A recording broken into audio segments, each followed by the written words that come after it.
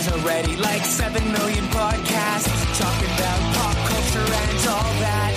Makes us happy like shooting at a womp rat, but it's all been done before. We don't want to be a copycat. We're the leftovers picking up the scraps dropped by the cool kids. It's a trap. Good at toss it, good at taste it. Do we love it? Hey, let's face it, can't erase it. Let's embrace the Tupperware party. Subculture spill over like a vulture. Carry over counterculture, pushovers, pop culture leftovers. And for the uncool kids, what's to say has already been said. Leftovers. Pretty sure that the only talent is the band that's singing this. Pop culture leftovers. Hey, welcome to a bonus episode of Pop Culture Leftovers. I'm Brian. I'm Joe, and we're the leftovers. Yeah, sure, why not? We're, I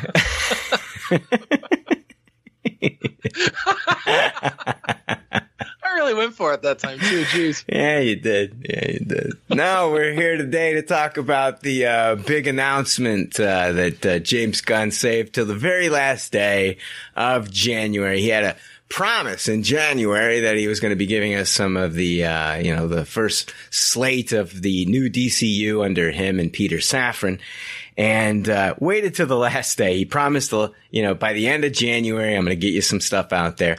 And it wasn't like big, huge marketing thing. It wasn't like the DC experience or whatever. It wasn't a huge convention. It was basically like James Gunn just recorded himself and threw it out on his different feeds, and it started to just blow up. I do realize that he did do some interviews with some of the trades and things like that, and they were able to ask him some more questions about it. But what he gave to us, the public, and what I've been able to pull from the internet is basically what we're going to be talking about.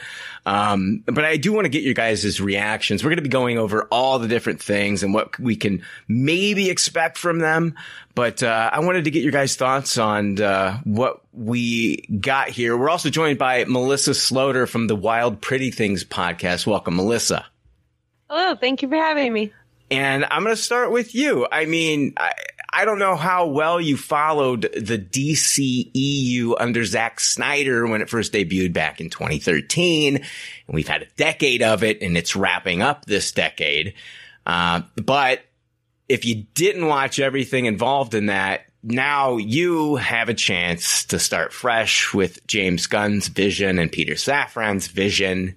But, let me know what you thought. I mean, I don't know your experience 100% with what Snyder did. And I want to know what you're thinking about where James Gunn and where we are now. And we're going to deep dive into everything.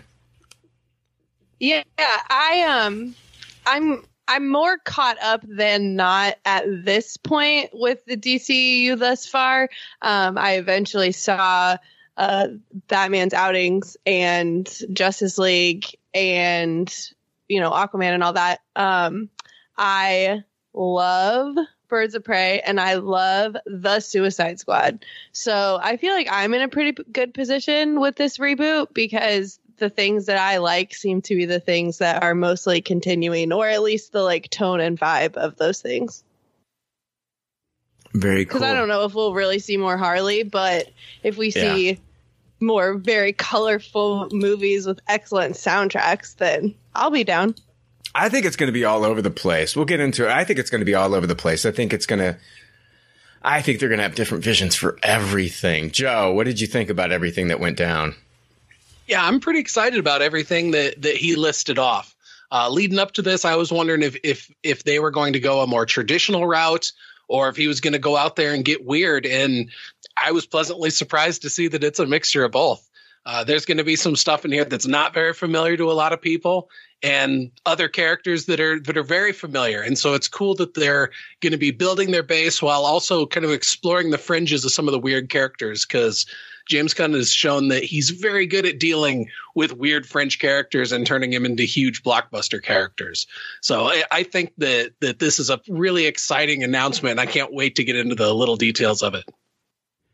Yeah, it's going to be, we got basically chapter 1, which he's calling Gods and Monsters. It's only going to be part of an 8 to 10 year plan. And he's promised, this is what's wild. This is what I think is, if he can live up to this, what he's mapping out, if he can live up to it, I think it has the potential to be, and I know MCU fans are going to think I'm fucking crazy, but just hear me out. It has the potential to be bigger and possibly better than the MCU because he's promised a 100% cohesive universe over movies, TV, and games. He will not be fallen victim to time constraints. If they can't get it out and they don't like it and it's not right, they'll push it back is what he's saying. And it looks like right now we're getting 2 movies and 2 shows a year. He's got people on board that are helping him with this. Not only is Peter Safran, his partner, involved, but he's also got other people involved. I'm going to go over that as well. We got some huge announcements here. And so what we got is considered Chapter 1. But Chapter 1 is not going to take a whole decade. So there will be more DCU announcements in the upcoming future months. He did talk about what is, the differences between the MCU and the upcoming DCU. And I got this from thedirect.com. He said, in an interview with Gizmodo, DC Studio CEO James Gunn talked about the differences between the MCU and DCU. This came after Gunn and Peter Safran revealed the upcoming slate of projects for DCU's Chapter 1, Gods and Monsters. When asked how the upcoming DCU will differ from the already established MCU, Gunn responded that it really is another universe. He went on to talk about how the MCU is largely set in real-world cities, whereas the DCU is truly a fictional universe. Quote, I think that we have a lot of differences. I think that one of the reasons why I love DC is it really is another universe. It's an alternate world. In Marvel, generally, it's New York, Chicago, San Francisco, and then every other place else in the world is a fictional universe for some reason. Here at DCU, we have Metropolis and Gotham and Themyscira and Atlantis, and all of that is sort of another fictional universe. And this is the world that we're creating. Gunn also revealed that he believes the first chapter of the DCU is a lot more planned out than Marvel was when it was releasing its Phase 1 films. Quote, we're coming into a world where superheroes exist and have existed for some time in one form or another, and that's the universe. And so we are telling a big, huge central story, except for I think we're a lot more planned out than Marvel from the beginning because we've gotten a group of writers together to work that story out completely. I'm going to go over those writers here in a moment. But yes, I love the MCU. I do. Overall, I mean, I haven't been blown away by everything that they've done recently in Phase 4, but I love Marvel. I think Kevin Feige has done a fantastic job of mapping out the world. There are some inconsistencies, but for the most part, it's been a huge fucking success. It's garnered billions and billions and billions of dollars.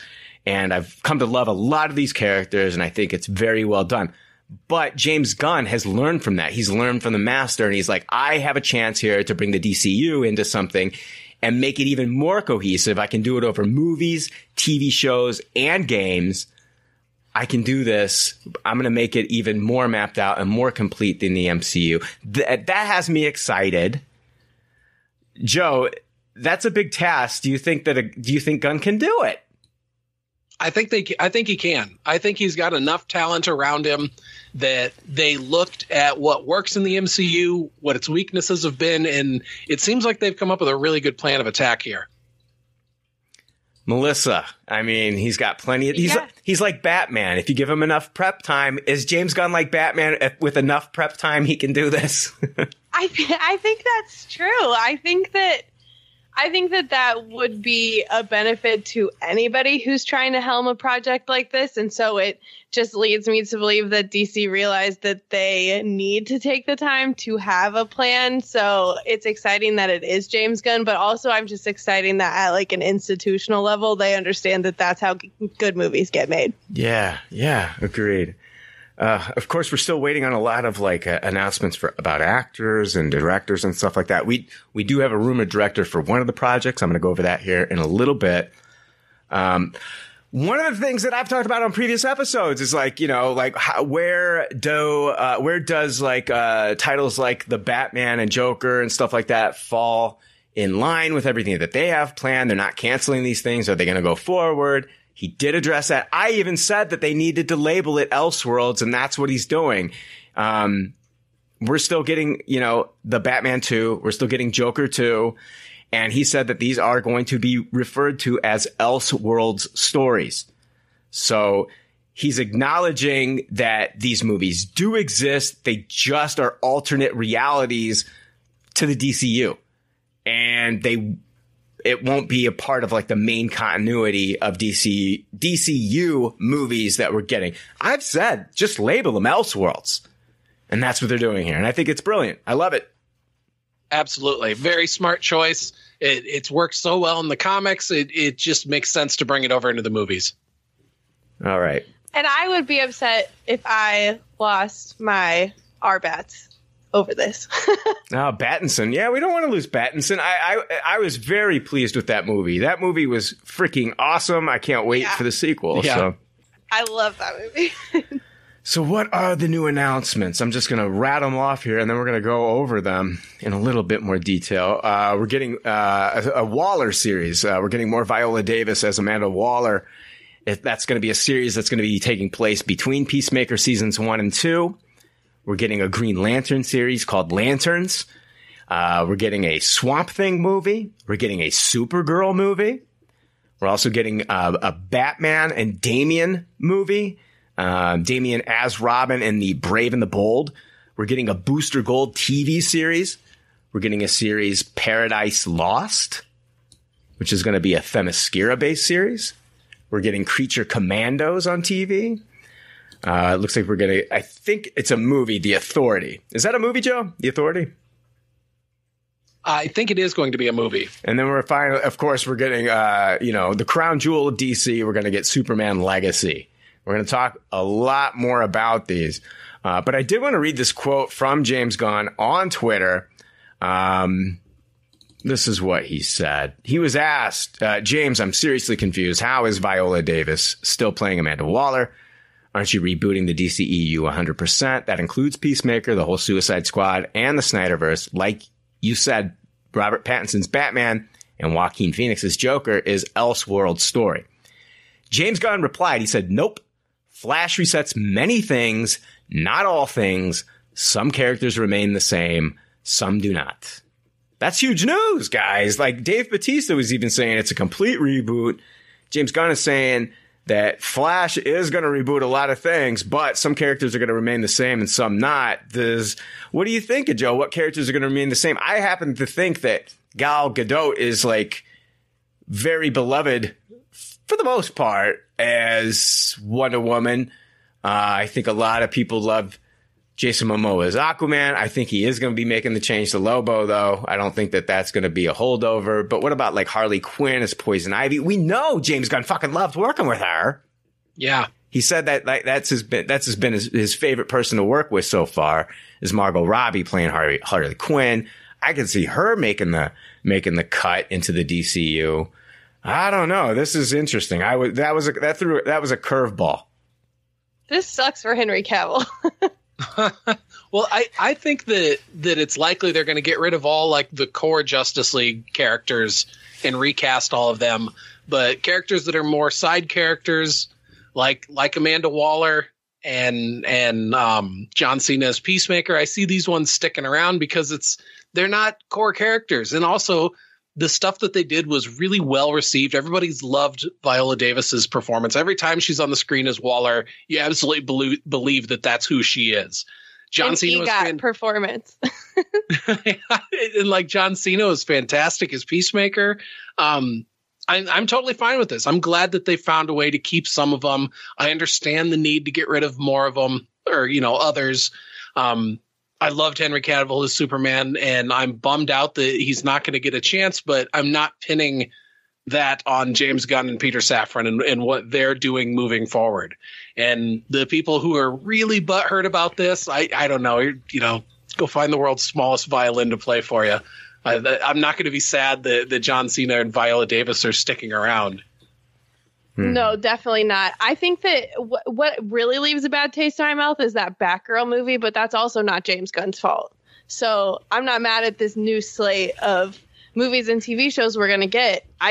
There is the back of my mind that's like, man, I'm not cool with DC right now. I want to see that Batgirl movie. Don't quote me on this, but everybody that was an insider that got to watch that Batgirl movie, they've said that it's pretty unwatchable. don't. I mean, so was a lot of this crap we watched out of DC. Yeah, sure. Hey, don't shoot the messenger. Don't shoot the messenger. I'm not. I'm just saying. I did preface this by saying I was mad about this. Well, at what point do you need to have somebody come in and jerk the wheel of the car away from running it into a wall? Yeah. And WB was getting in its way a lot with all this stuff. And so bringing these guys in. It all seems like a necessary evil.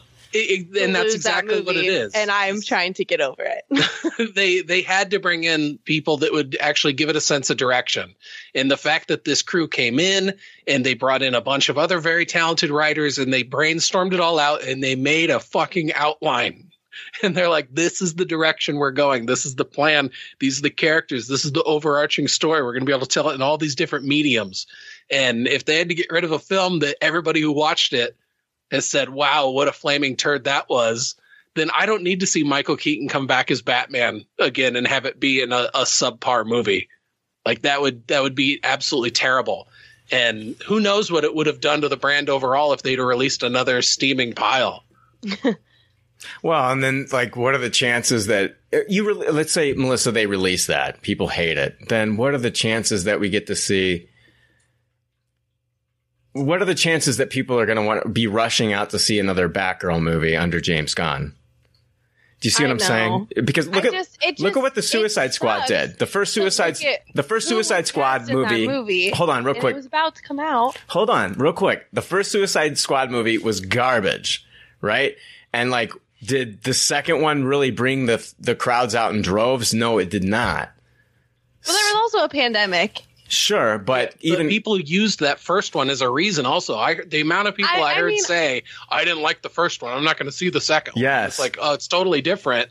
The chances of the second one being so much better. We know that James Gunn has plans for the Bat family going forward in this new DCU, and like I think he's kind of learned from the past here that if they put out a subpar Batgirl movie, that it could affect future fans from even going out and seeing the new Batgirl, because audiences aren't that savvy.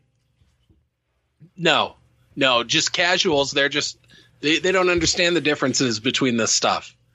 And I'm not saying they're going to have a hard enough time going forward with this whole reboot thing. There's still going to be people who are confused, but at least now they have the opportunity to put out movies that they've thought it through before doing it. They're not just throwing spaghetti at the wall and seeing what sticks. I'm not saying it's the right thing to do, and I'm not saying because I've never seen it. It could be a great movie for all I know. I'm just saying I'm playing devil's advocate here. Yeah, and my problem is that you did this on the world stage and you fucked over a bunch of people who worked on this movie, and I feel like there's a better way to do it, and for that reason, there's like an asterisk in my love for DC right now. Because I'm not over it.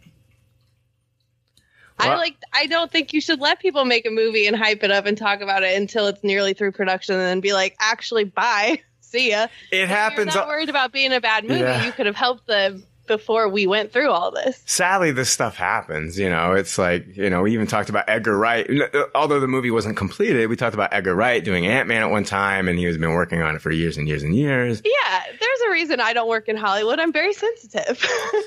Yeah, it's I still have a lot of hope for the future. Oh yeah, of the DCU. I do too. I'm excited for all of these future projects. I have never sat in the movie theater and seen a Superman movie, and when that happens, I will be thrilled. I hope I feel like a little kid. There was Gunn tweeted out that he had spoke that though he spoke a great deal about the comic Supergirl, Woman of Tomorrow, there were multiple other comics that were serving as inspiration for the beginning of the new DCU. And the 4 comics that he posted were All-Star Superman by Grant Morrison, Frank Quitely, and Jamie Grant. The Authority Omnibus by Warren Ellis, Mark Miller, Tom Pierre, Frank Quitely, and Dustin Nguyen. And Batman by Grant Morrison, Andy Kubert, and Tony Daniel. Oh, also The Absolute Swamp Thing by Alan Moore, Stephen R. Bissett, John Totleben, Rick Veitch, Sean McManus, and Dan Day. And he also has a team of comic book writers that are helping him with the direction of certain characters and projects. And those writers are currently Pop Culture Leftovers past guest Tom King. We've interviewed him. We've interviewed him before on a bonus episode, but he's been on Batman. He did, the Visions for Marvel. He's done a ton. He got an exclusive deal with DC. Yeah, he wrote Supergirl, Woman of Tomorrow. Yes, he did. Yeah. Jeremy Slater, who worked on Moon Knight, Christina Hodson from The Flash, Crystal Henry from Watchmen, and Drew Goddard, who worked on Daredevil. About Tom King, Gunn said, Tom King has been my partner throughout all of this. He was giving me answers to shit before I took the job. So me, him, Crystal Henry, who worked on Watchmen and is doing Waller, Christina Hodson, who wrote The Flash, Drew Goddard, who you guys know, Jeremy Slater, who just did Moon Knight, that group of people we've been meeting with and, putting all of this together. So he's got a pretty good, brain trust of people working with him and Safran and setting up the universe. I know Tom King is either beloved or controversial with some of the stuff that he's done. I happen to think he's a really, really great writer. It'll be interesting to see how much Gunn pulls from Tom King, because he does make some big changes to certain characters. But let's talk about, I want to talk about this Supergirl project. When talking about the upcoming Supergirl focused film titled Supergirl, Wonder of Tomorrow. Is it Wonder of Tomorrow? Woman of Tomorrow. Woman of Tomorrow. Yeah. Gunn quoted to DC.com. This is based on Tom King and Bilquis Evely's wonderful comic. Tom has been one of the architects of this entire situation. He's been one of the guys in the room with us, along with 4 or 5 others. I love his take on these characters.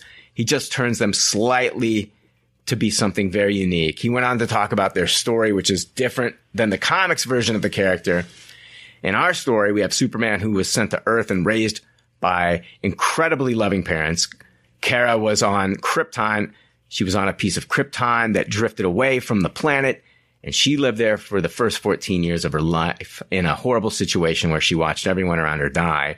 So she's a much harsher and more fucked up Supergirl than you've been used to thus far. And it's taking cues from the recent Tom King written miniseries. The movie project promises to have a different take than what most think of when of the idea of Superman's cousin comes to mind. Quote, we will see the difference between Superman, who was sent to Earth and raised by loving parents from the time he was an infant, versus Supergirl raised on a rock, a chip off of Krypton, and who watched, yeah. So, as far as the comic series goes, I don't know how much they're going to be pulling from it, but it's a very cosmic story. It's not Earth-based at all. And you've got a Supergirl here who's basically, she's been dealing with being in the shadow of Superman. And she really is going through like an existential crisis in a lot of ways. And she finds a red sun, which the red sun depowers her. And once she's depowered, she just goes to a planet and goes to a bar and starts drinking. She's like, she drinks and cusses like a sailor. It's her 21st birthday at the open of the book. Yeah. This all sounds amazing to me.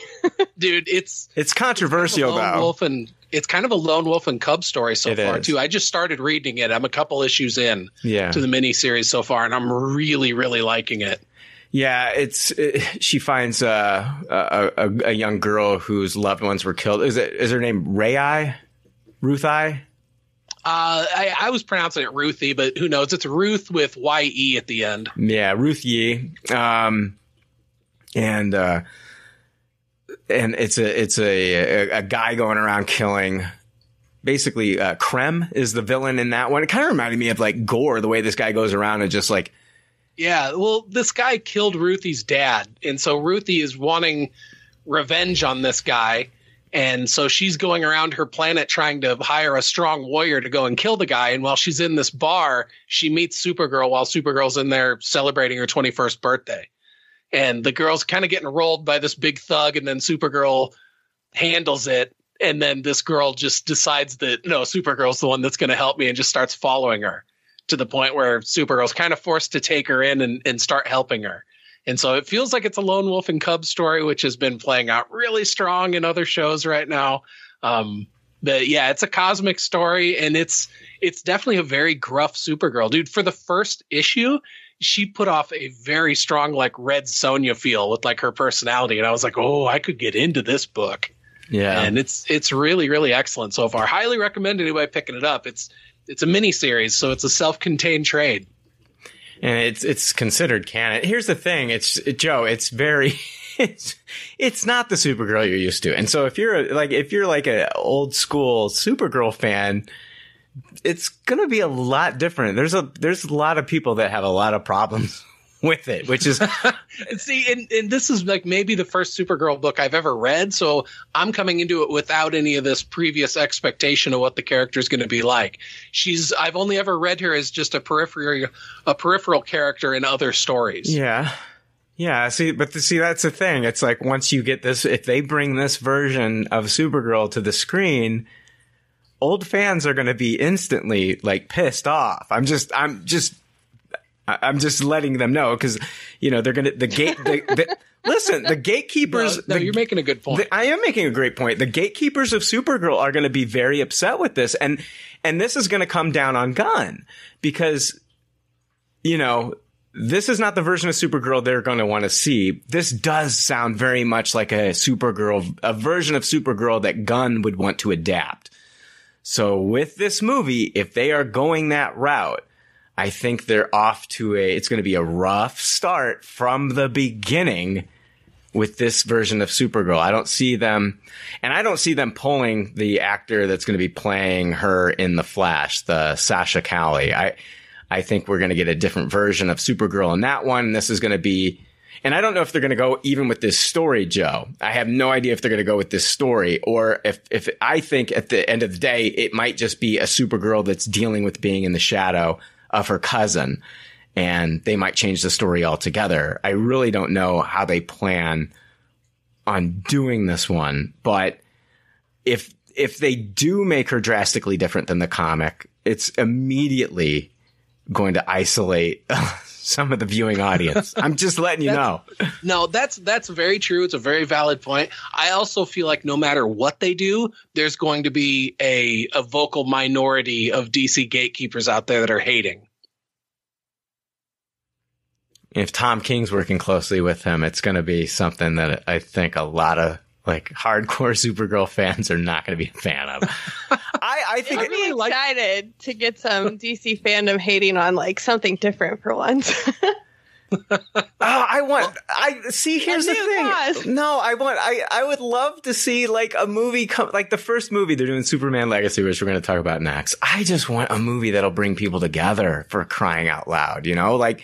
Yeah, I agree with you. I felt like after Star Wars was gone for so long, and then we get a new the Force Awakens, and I feel like a lot of people were just like, I'm on board for Star Wars again, and it's like, that was a great feeling to see, like, a majority of Star Wars fans back on board, and that's what I want to see here. So I'm excited. I think it's a cool premise.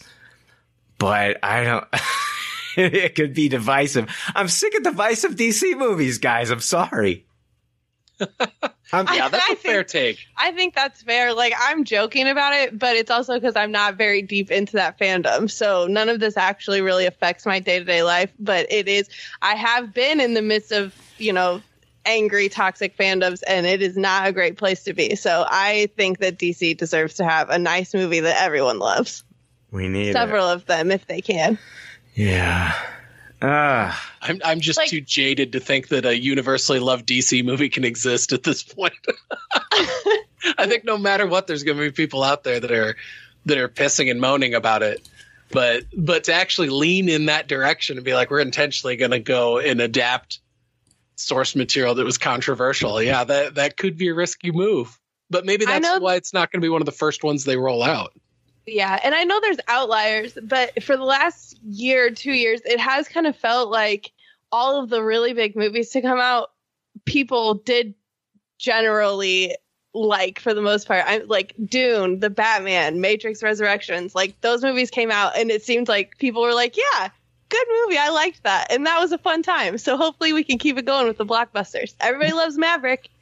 I don't know what Matrix crowd you're running around. Yeah, I have no idea. That movie was garbage. Oh. That movie was trash. Oh, it was so bad. But I'm glad that you liked it. Oh, gosh. Yeah. Everybody needs a thing. If that's your thing, then that's cool. There's going to be a lot of it for you. I suppose it's... There's not going to be too many people coming in trying to take that from you. Yeah. Superman Legacy. This is actually going to be the first of the movies that are going to be rolling out.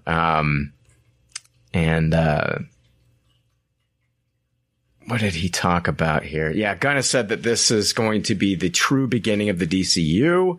Superman Legacy. According to the Hollywood Reporter, the movie featuring the Man of Steel that Gunn is writing and may direct, although no commitments on that end have been made. While the two previous titles are meant to be aperitifs, in Safran's words, Superman is the true kickoff to the duo's DC plans.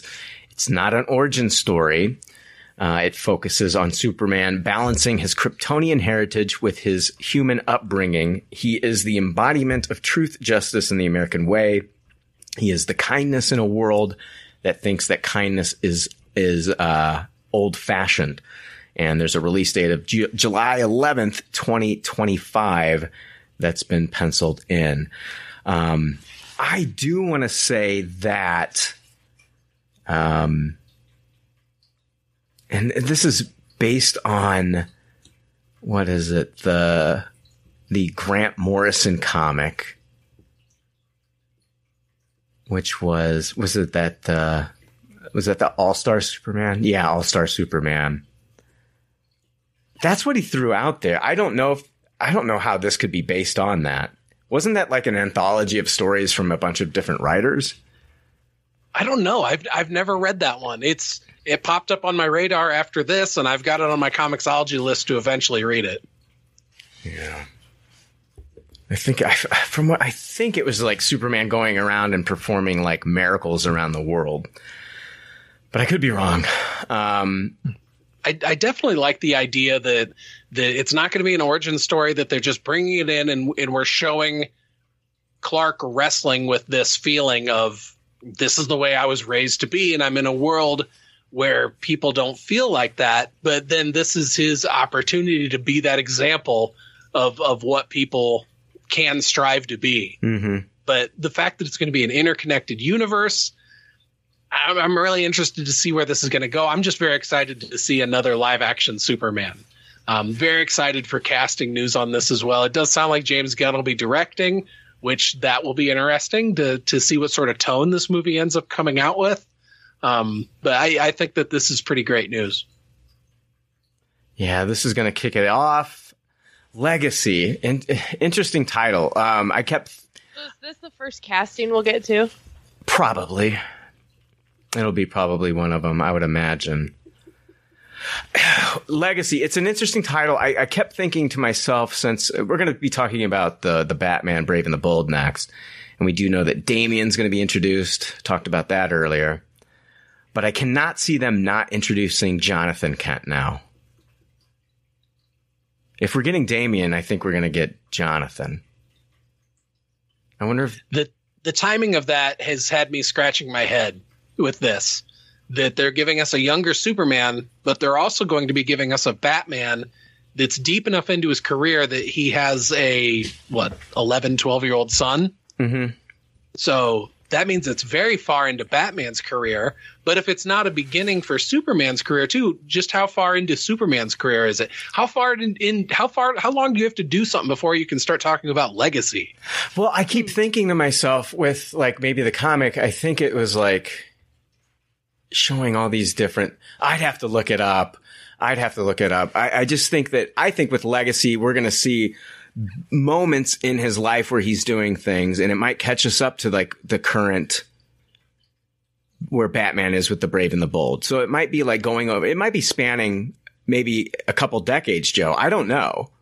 And then get us to the point where we could have a Jonathan Kent in the universe that would meet up with Damian. I don't know. I'm trying to, that just makes more sense for there to be if there's going to be Damon, for us to get Jonathan, if that makes any sense. Yeah, no, it absolutely does. Give us some of that Super Sons action. Yeah. Yeah. My wild theory is that by the end of Superman Legacy and by the end of The Brave and the Bold, that both Superman and Batman are dead and we're left with the Sons. And they'll come back. Like, I'm not saying that they won't come back, because they always do in the comics, like whether it's a Lazarus pit for Batman and who knows what it is for Superman. But, you know, that's just my wild theory. Yeah, I think that'd be risky right out the gate, killing those characters. Especially Superman. Well, yeah, because, I mean, they did that in Batman v Superman, and that went off so well. Yeah, so, I know. It would be a bold swing, though. Yeah. Yeah.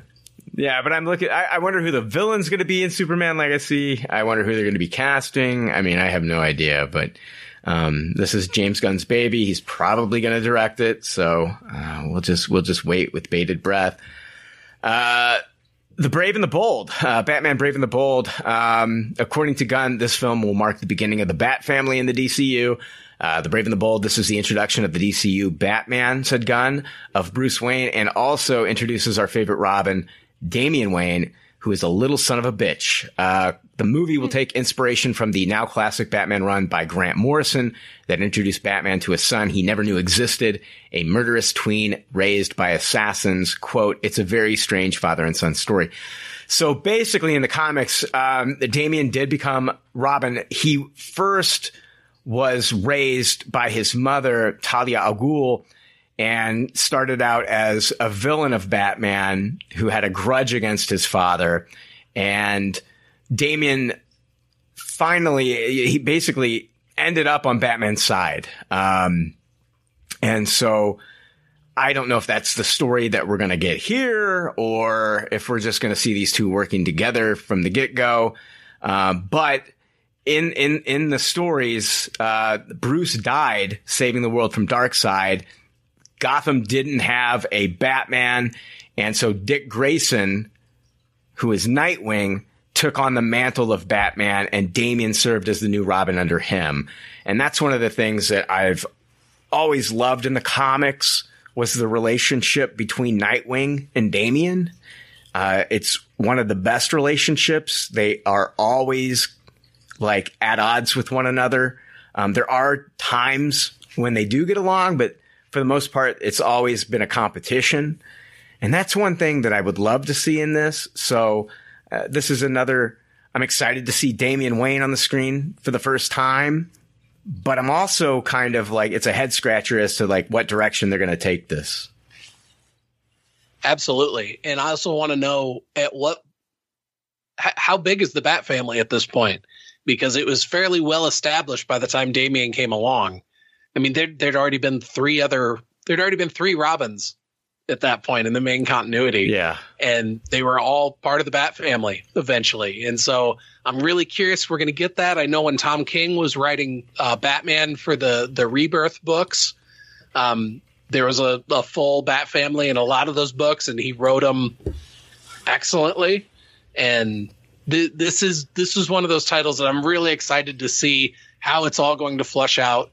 Where is it going to be in Batman's career? Because it feels like it should be at least 15 plus years into him being Batman, but before Damian would come into his life, because he has to have himself established as like a really strong crime fighter just to even gain the respect of Ra's al Ghul.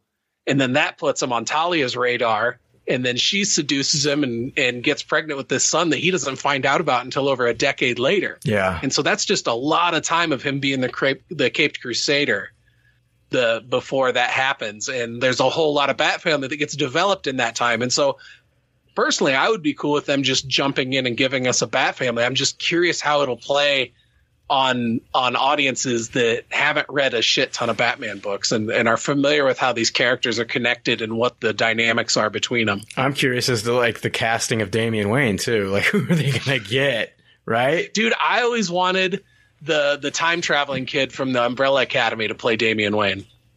Oh, that's a good one. 5? Yeah, 5. He might be a little too old now, though. I love that kid. He's probably too old now. Yeah. You know, he was my dream casting when the first season of Umbrella Academy came out. I was like, dude, this kid has it. He can go toe to toe with these adults. He's already got this arrogant, I'm better than you, I can do this without your help attitude that's perfect for Damian Wayne. The way that James Gunn described him as a little son of a bitch, it's like, yeah, he is.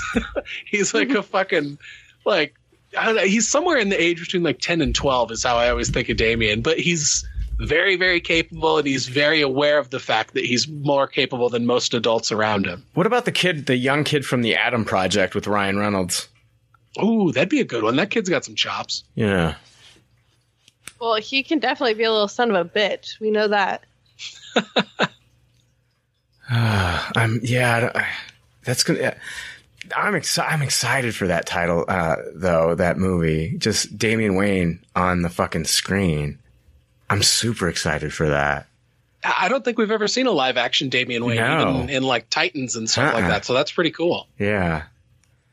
The next one I want to go over is The Authority. It's a movie based on a team of superheroes with rather extreme methods of protecting the planet that first originated in the late 1990s under an influential imprint known as Wildstorm that was run by artist and now head of DC Publishing Jim Lee. Gunn said, one of the things of the DCU is that it's not just a story of heroes and villains. Not every film and TV show is going to be about good guy versus bad guy. Giant things from the sky comes and good guy wins. There are white hats, black hats, and gray hats, added Safran. They are kind of like Jack Nicholson and A Few Good Men. They know what you want them on the wall. They know that you want them on the wall, or at least they believe that. So The Authority was first introduced in 1999. I think James Gunn has been watching The Boys, and he sees what a great series that has turned out to be for Amazon Prime. And this is his answer to The Boys. And I think that this is going to be an R-rated film. I don't see any other way to do The Authority. Without a doubt. And this was originally part of DC's Wildstorm imprint. Most of these characters came from the Stormwatch comic. And then the book was just not selling. And Warren Ellis took over the book. And at that point, he killed off the characters that he didn't create in an event. It was a crossover. It was Stormwatch versus aliens. And yes, I'm talking about the xenomorphs from the Alien films. Excellent. And the aliens killed off most of the characters that he didn't create. And so what was left of the Stormwatch team became the Authority. And so the Authority is basically like this combination of characters that were inspired by the Avengers and the Justice League. And there's like 7 of them. The big 2 are going to be Apollo and Midnighter. So they're basically Superman and Batman, but they're a committed gay couple. They're awesome. They're incredible in the comics. Later on, one of the most recent comics that came out was Superman and the Authority. And James Gunn has teased that some of the bigger characters are going to show up in some of this stuff. I think that Superman will possibly show up and have a connection with the Authority, like he did in the comics. We'll find that out. Another character is Swift, and she's like a Hawk Girl character. She's a warrior. She has wings. There's a Doctor Strange-like character called the Doctor. The Engineer, who's basically, it's like this female tech wizard, and she's made of metal. And then Jack Hawksmoor, this guy drew his powers from the energy of cities. And then their leader is Jenny Sparks, who's basically like a combination of Captain Britain meets Elektra. She's got like electricity powers. They have a ship called the Carrier, and the Carrier travels through what's called the Bleed. And that allows them to travel through the red space that separates alternate universes. So, yeah, I think it's going to be R-rated, and I think it's going to be fucking wild. And this definitely sounds like something James Gunn is a fan of and wants to bring to the big screen, and I feel like it's James Gunn, his answer to The Boys, which basically, like, The Authority was kind of like the blueprint for, you know, a lot of these writers that are doing what they've done, like The Boys, and then, like, what's the other one? The Ultimates. The Ultimates, Megalopolis. Is it Metro? I can't get. But anyway, a lot of these stories where they take these characters that are like team members for the Justice League and Avengers, and they just have them live in a darker, grittier world. And I think James Gunn is going to have a lot of fun with this. I don't know if he's going to be directing it or whatever, but this definitely sounds like a James Gunn project. Oh, without a doubt. This is that gang of weird misfits, and to be able to go for really hard stuff this could be, I think it's going to be rated R as well. I've not read the original books. They're also on my list. But what I did read was in 2017, Warren Ellis and John Davis Hunt had a 24-issue run that was a reimagining of that universe, and it was called The Wild Storm. And it was 4 6-issue arcs that all drew together into one larger arc. I've read it, the entire 24-issue run, several times. It's fucking fantastic. So I'm not familiar with what the original storylines were, but I'm very familiar with a lot of the characters. And man, it's at least The Wildstorm is fucking excellent. It was so good. And so I'm very excited to see this movie. And I'm just glad that DC's willing to go this hard on stuff. And I really do hope that they do pull out all the stops and make this a rated R movie and lean into it and give us some good stuff that could maybe compete with The Boys. Yeah, Melissa, I know you're a fan of The Boys. The Authority, does this have you excited as a project, an upcoming project? Yeah, I think it'll be fun. Anything that gets like your superheroes in R-rated situations is kind of fun for me, just on that premise alone, because I do feel like I'm getting away with something. Let's see here. Yeah, I am looking forward to that big time. Let's talk about Swamp Thing. Gunn has announced an origin story for Swamp Thing, which it's going to be more like a horror film. It's based on Gunn's video. The film won't be a part of the rest of the DCU. However, it will still feed into the rest of the stories. What does that mean? What does that mean? And what does that mean for the rest of the Elseworlds stories? I wonder if it means that is he straight up saying that this is an Elseworlds story, or is he just saying this doesn't fit in with the rest of it, but it does kind of connect to it? I think the latter, Joe. That's what I thought as well. And so that it could kind of make sense. It all depends on what their big, like, overlaying story that connects all these things together is, and how does it connect with the Green? Yes. Yeah. You know, because so there's the Green is three layers of projects. What's that? Main DC, like there's 3 layers, so main DCU, Elseworld, and then some things in the middle. If we like aspects of this. I think this is part of the main storyline. It's just that you're not going to see like Superman and stuff showing up in a Swamp Thing story. And also with him saying that the tone on this, with it being a horror, is so drastically different from the rest of it, that he's saying that this ties in, but it doesn't like tie in as like you're going to see like other characters crossing over into it. Swamp Man's power with Swamp having Thing. access to the... Did I say Swamp Man? You did. What's wrong with me? Swamp Thing's power allows him to connect with the Green, so he's connected to every living piece of plant life on the planet. Yeah, and there's basically no way to kill him unless you destroy the planet. Like exactly, he's very, very powerful. He's basically immortal. So, and so depending on what sort of threat that they have coming in, that it's something that Superman's going to have to be dealing with. It's something that I'd imagine the Green Lanterns in that series are going to be discovering. So it's like, just how deep is this thing? What is it? What is the overlaying threat? And how does it tie into the Green is where it leads me to think. Do you think that they're going to be going with like the Len Wein origin, or do you think I think they're going to be going with Alan Moore personally? That's what I think they're going with, the Alan Moore route. So basically you've got a scientist, Alec Holland, who, created, like, he was working in a lab, and then there was like an explosion, and he gets splattered with chemicals, runs out into the swamp, and from there, like, the swamp merged with his body. And like for the beginning of the character, it was Alec Holland adjusting to his powers and being Swamp Thing. And it was a lot of like RoboCop too, where, you know, he was in a relationship with someone and then goes back to that woman and he can't communicate with her and she views him as a monster. And so like, just like in RoboCop. So, but then Alan Moore comes along, takes the character, and the man, basically Alec Holland, is gone. And the swamp, the green, takes over the body of Alec Holland and now has to it just takes on the shape of a man. And so it's basically like this earth deity taking over the form of a man and then learning how to cope with being this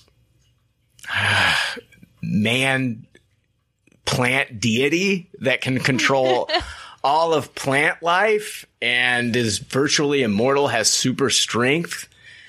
And I think that's where they're going to go with it, Joe. I mean, are we dealing with like his villain Arcane? What are we doing here in Swamp Thing? Is it going to be a lot of body horror? You think it would have to be a lot of body horror in it. And I hadn't even considered a villain yet. I mean, because just doing the whole concept of Swamp Thing, depending on how you do it, there's great horror overtones in that. And so it's like, what you might not even have to reach that far to give him a villain. Yeah. I don't know. This is one that I'm very excited about, but I'm also very curious to see what direction it's going to go and how they're going to present it. Yeah. Yeah. THR is saying that James Mangold is in talks to direct Swamp Thing. So, the director of, Logan, the director of Ford v Ferrari, the director of the upcoming Indiana Jones and the Dial of Destiny. That's the guy they've got on their radar, apparently, according to THR, to direct the Swamp Thing movie. I like his stuff, so it'll be interesting. I think I might have been more excited if they said James Wan was directing, but I like a lot of what James Mangold has done, and so I'm interested to see what he's going to do. Let me do you one better than James Wan. Guillermo del Toro. Oh, dude, that was yeah.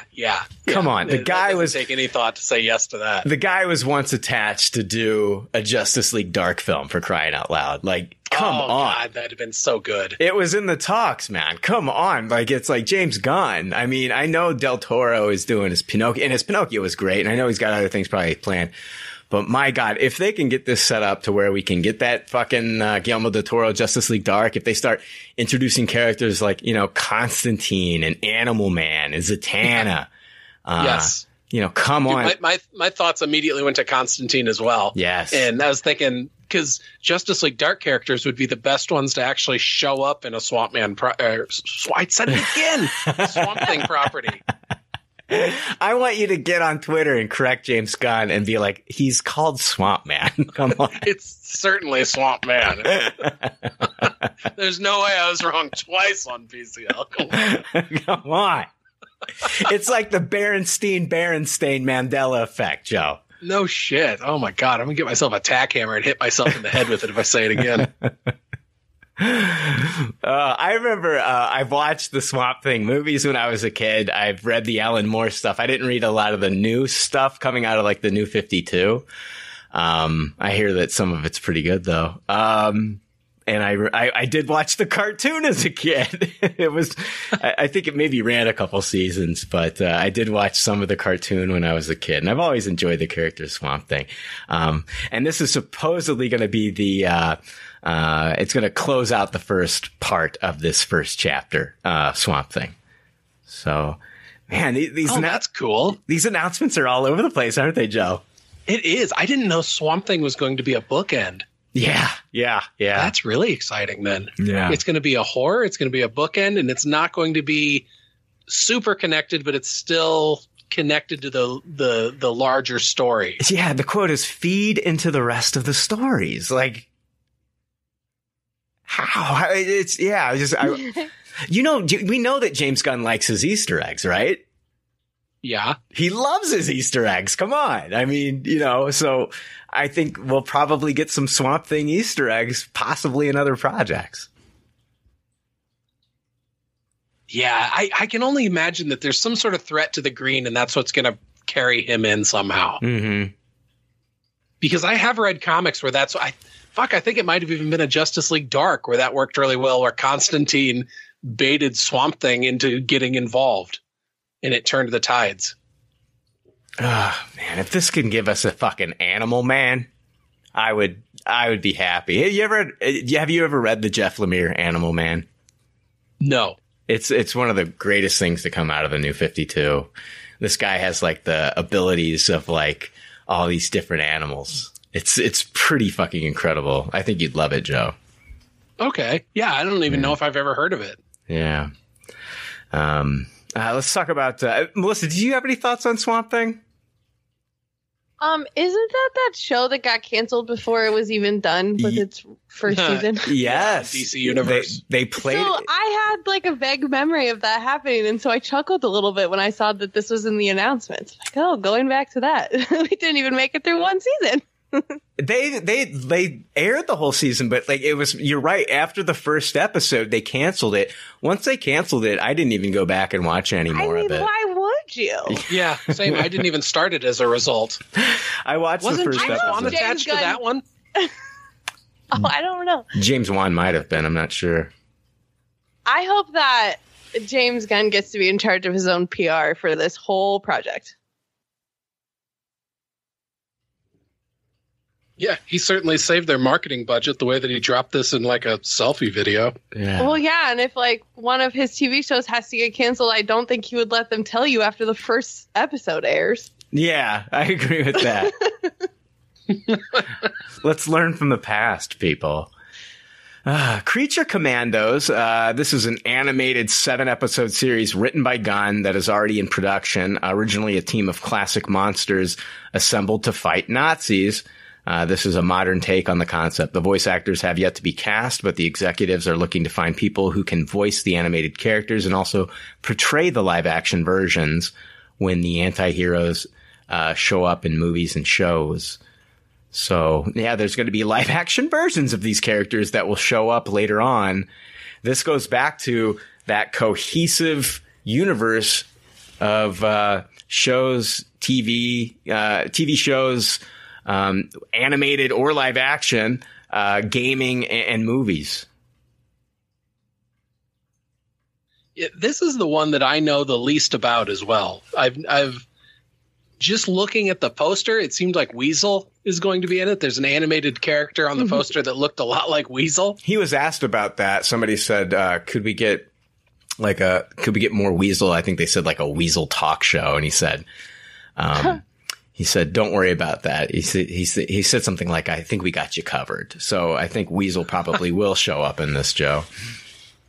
Yeah. And DC Animation's usually good. So I'm going to give this one the benefit of the doubt, even though I know nothing about this one. Come on.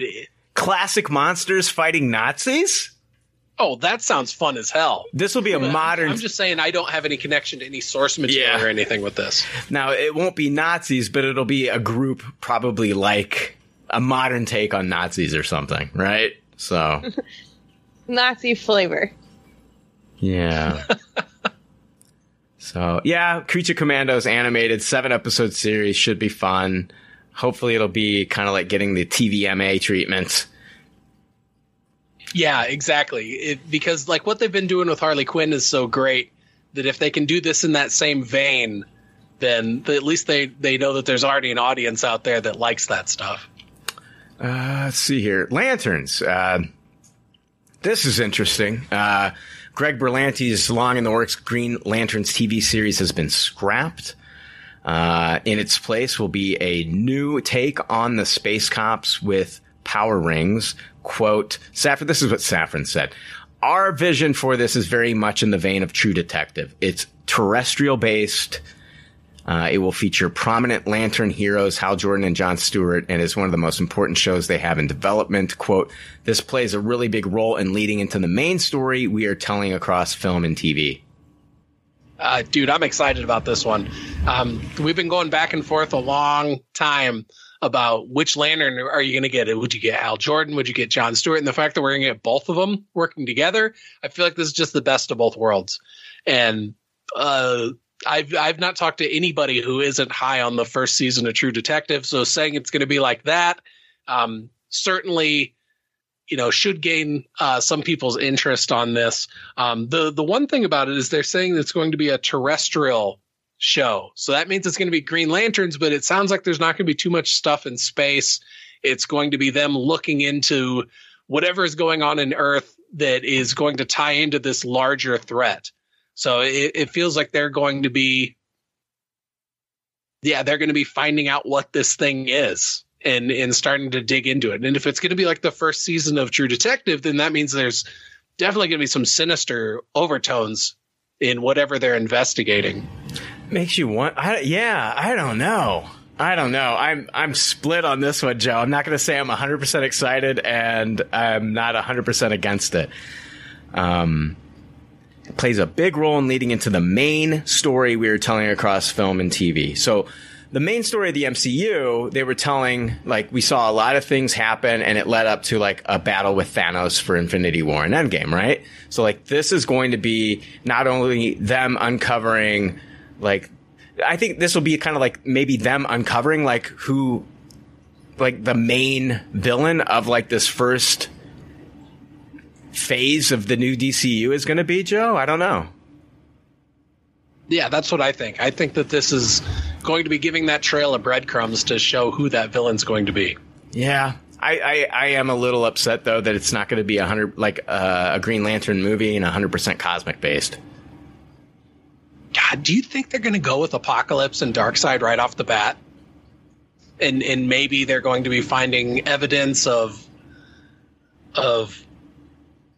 I don't know, maybe parademon activity or any of Darkseid's lieutenants or something like that are operating on Earth.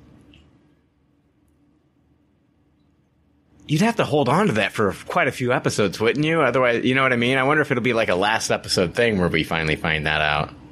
Yeah. There's a chance. Yeah, but there would be less resolution than I think people like in their TV shows. Yeah, but if unless this is just, it's like, oh, here's the person who's doing this thing, but they're connected to some bigger, badder thing.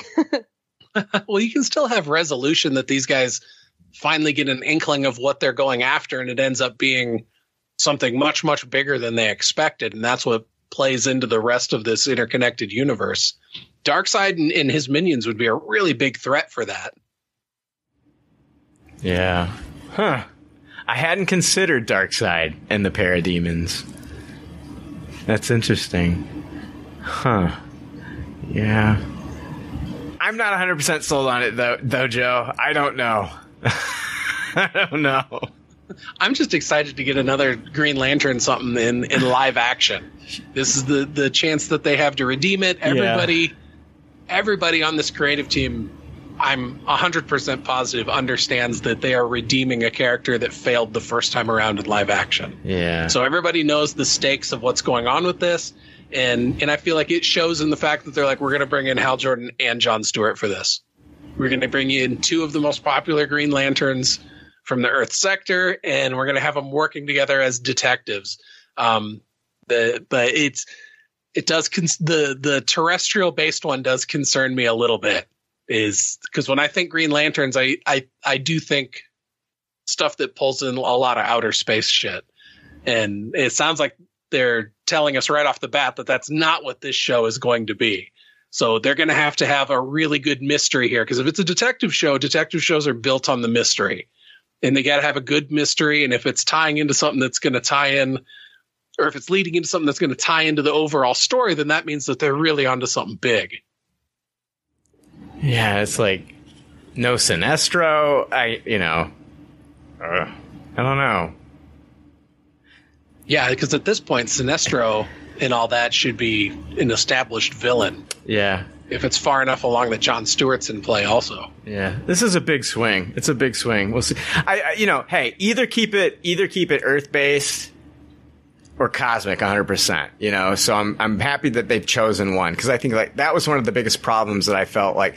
Just one of the problems of the Green Lantern movie is like, you know, he's on Earth. Try to do both. Then he goes to space for a moment. Now he's back on Earth. Yeah, they try to do both, you know, and it's like, but my biggest problems with like the Fantastic Four movies is that it's Earth and it wasn't cosmic stuff.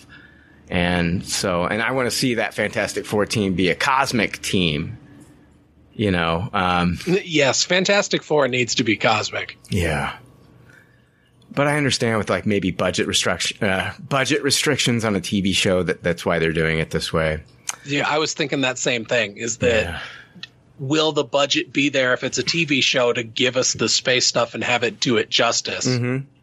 Whereas introduce us to the characters, get us attached to them, and this sort of stuff that's going to have a little bit lower of a budget. And then maybe in the future, once the story gets big enough and they can put them in a picture, then that's when we get that bigger budget and they can really do the CGI to make the space stuff pop. If they can do a really good mystery and have us coming back every week and give us more clues and have people speculating, I mean, this could be a really fun show for people to have like that water cooler talk of like, oh my gosh, you know, did you watch Lanterns? What do you think? People theorizing on Reddit. This could be like another show where people are just like, you know, theorizing every week, kind of like taking us back to like Westworld season 1 or something like that. Where people, absolutely. Yeah. I would love that. That's like my favorite kind of TV. That is fun TV. I agree with you. So I'll give this a chance. It's a big swing. Paradise Lost. The duo describes this HBO Max series as a Game of Thrones style drama set on the all-female island that is Wonder Woman's birthplace, Themyscira, filled with political intrigue and scheming between power players. It takes place before the events of the Wonder Woman films.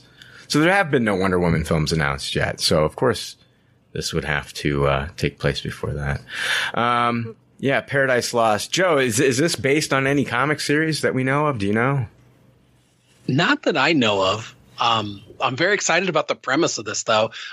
Maybe it's a little cliche to compare something to Game of Thrones at this point because so many things have been compared to Game of Thrones. But the good news is this is a company comparing it to Game of Thrones when they're the ones who did Game of Thrones. So that gives me some hope. I also think that the beginning of Wonder Woman 84, that opening scene that took place on Themyscira, was the best part of that movie. So if you are going to make a series about Wonder Woman, this is the best place to set it. And saying that it's going to be, now when they say it's going to be Game of Thrones, does that mean it's going to be hardcore like Game of Thrones? It's going to be like, I don't see this being like TVMA, but how do you compare something to Game of Thrones if it doesn't go that hard? Mm-hmm. This could be our scissoring, Brian. Stop it. Themyscira. Guaranteed to be no limp dicks in any shots on this show. There was a Wonder Woman comic series called Wonder Woman Paradise Lost. Oh shit, I never read that one. I didn't either. I don't think that's the route there. Batman has a lot to do with that one. So if this is based on, focusing on the founding of Themyscira, is the Game of Thrones about like, there's like multiple factions, like who's going to ultimately be the leader of this paradise? There was like you've got the different gods, and then there was one god that I think, there's one god that basically granted the women of this island powers, and the other gods did have a problem with giving them that kind of power. I can't remember the comic book series. I think it was, let me pause here real quick. All right. Yeah, it was a comic by Kelly Sue DeConnick and Phil Jimenez. And this is I'm just reading this off of DC's website. The wait is over, and the entire story of the Amazons can finally be told. Millennia ago, Queen Hera and the goddesses of the Olympian pantheon grew greatly dissatisfied with their male counterparts, and far from their sight, they put a plan into action. A new society was born, one never before seen on Earth, capable of wondrous and terrible things, but their existence could not stay secret for long when a despairing woman named Hippolyta crossed the Amazon's path. A series of events we set in motion that would lead to an outright war in heaven and the creation of the Earth's greatest guardian. So this is like the pre-story of Wonder Woman and like the birth of Themyscira. So I don't know if we're going to see that kind of happen here, but maybe we're going to see like the effects of like what happens when like, you know, one of these goddesses creates Themyscira, and we're going to see like the early days of this new all-female society on this island. Yeah, I think you're right. And also, Melissa, I think you're right that it is going to be more political intrigue based. I think that's where the comparison to Game of Thrones is going to be coming in. That there's going to be a lot of power plays going on and a lot of plotting behind the scenes type stuff. So we'll wait to hear more information about that as it comes out. Of course, we're getting the Waller series with Viola Davis returning. I'm looking forward to that. I love Viola Davis as Waller, and that's going to be the spinoff of James Gunn's series Peacemaker. And then finally, they said that we're going to be getting a Booster Gold HBO Max series. And it's going to be about Booster Gold. Safran said of the series, it's about a loser from the future who uses basic future technology to come back to today and pretend to be a superhero. Gunn described it as imposter syndrome as superhero. That's going to be a comedy. I guarantee you it's going to be fun. And hopefully they get the casting right. I hear that Glenn Powell is not opposed to be playing Booster Gold. That's fun. A lot of people have been saying, Chris Pratt, because they're good friends. I don't think it'll be Pratt. I think it'll be somebody new, younger, up and coming. Agreed. I think Glenn Powell would be fantastic. I also could see Glenn Powell would look so good in it. He had just enough funny scenes in Top Gun Maverick as well that I think he could pull it off. And for listeners who are unfamiliar with Booster Gold, the best way to familiarize yourself with him is if you have HBO Max, go look up Justice League Unlimited and look up the episode The Greatest Story Never Told. It's completely centered around Booster Gold. The Justice League is off fighting this big villain. He wants to be involved in help in a big way, and instead Batman tells him, you're on crowd control. And so he's kind of sulking, being like, come on, man, I just want to show him that I'm good for something. And he ends up getting drawn into this other issue that was happening while the Justice League was off fighting this other threat. He literally is dealing with something that is the fate of the world. And it's an incredible little self-contained episode of Justice League Unlimited. I don't know how much longer Justice League Unlimited is going to be on HBO Max. So if you're intrigued by this, go look up that episode as soon as you can. Again, it's called The Greatest Story Never Told. I think it'll all lead eventually to like a Blue and Gold series. Dude, I hope so. I do too. Because Booster Gold is at his best when he's teamed up with Blue Beetle. Yeah. But I also know that we're getting the Jaime Reyes version of Blue Beetle. We're not getting the Ted Kord one, unless they're also going to show us a Ted Kord as like an older mentor type role. But it'll be interesting to see how that pans out. But I am very excited that we're going to get a live action Booster Gold. That's something I didn't think we'd ever see. Yeah, and it's one of the first announcements, which is wild. It's fucking crazy. Yeah, it makes sense though that James Gunn would announce Booster Gold. It just seems like a Gunn kind of such a funny character. Yeah. But he's like this total loser in the future. And so he steals a bunch of tech and goes into the past to reinvent himself as a superhero just so to make people like him. It's a really funny concept. It's right up James Gunn's alley. And Yeah, Glenn Powell would be fantastic. It'd be so great. I'm looking forward to all of this. I can't wait for it to start finally rolling out. We still got to get the old stuff out there. We still got to get, see the Flash movie, Shazam, Fury of the Gods, and then Aquaman 2, which the whole Aquaman 2 of it all. Don't those events take place after the Flash? It makes no sense. I gotta tell you, I'm not excited at all for what we're gonna have to sit through before this comes up. Yeah, well, I'm a little tentative on what we're going to see with the Flash, just because. I mean, James Gunn has said like, "Oh, this is maybe one of the greatest comic book movies I've ever seen," and it's like, is this company man James Gunn saying this, or if that's your honest opinion, then I'm very intrigued on what we're going to get with the Flash. Yeah, but in terms of Aquaman 2.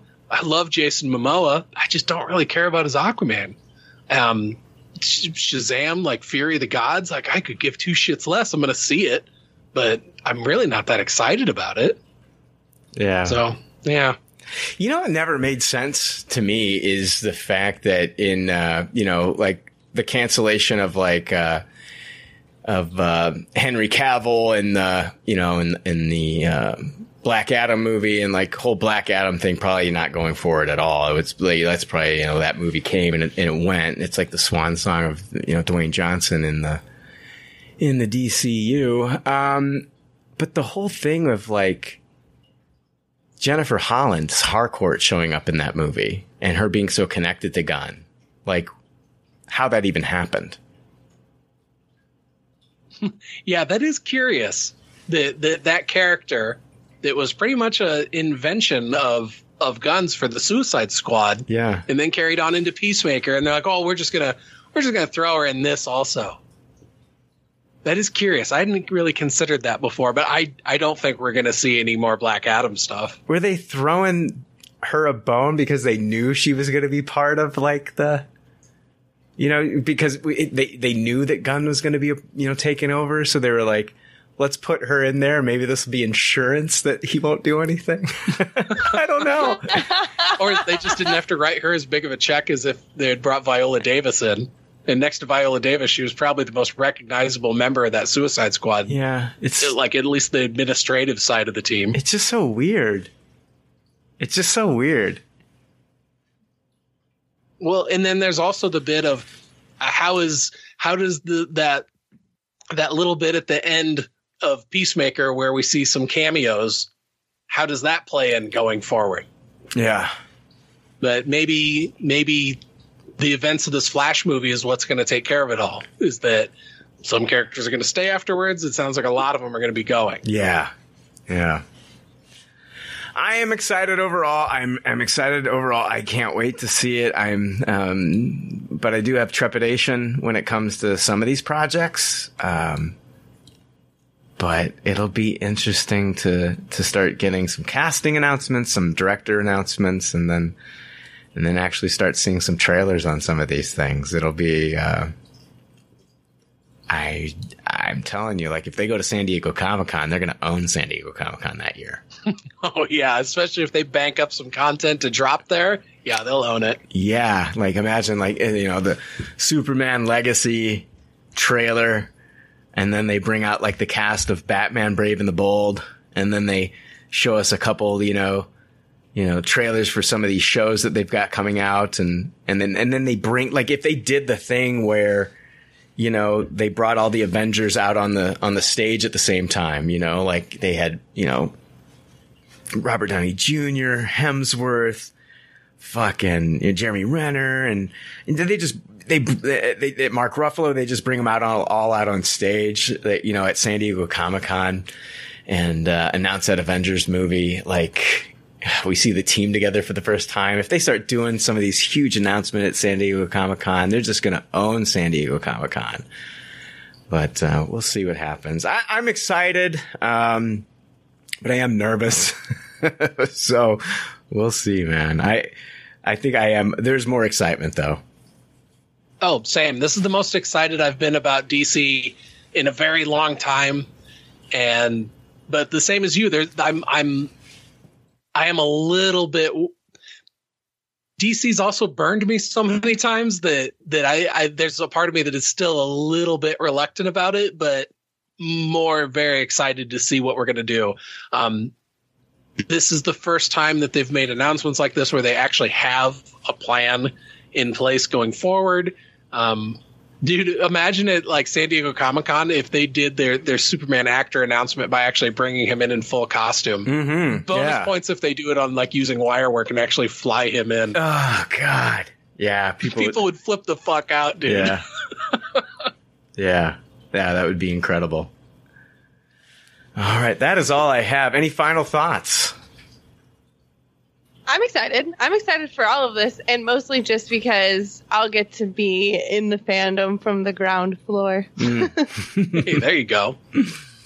Yeah, we'll see. Well, as soon as they start dropping some more, like with that's just like the first part of these announcements. We're going to get more in the later months, I'm sure. So we'll be talking about those as they come out. And that is all I have for this episode. I'm a little under the weather, guys, again, so thank you for bearing with me.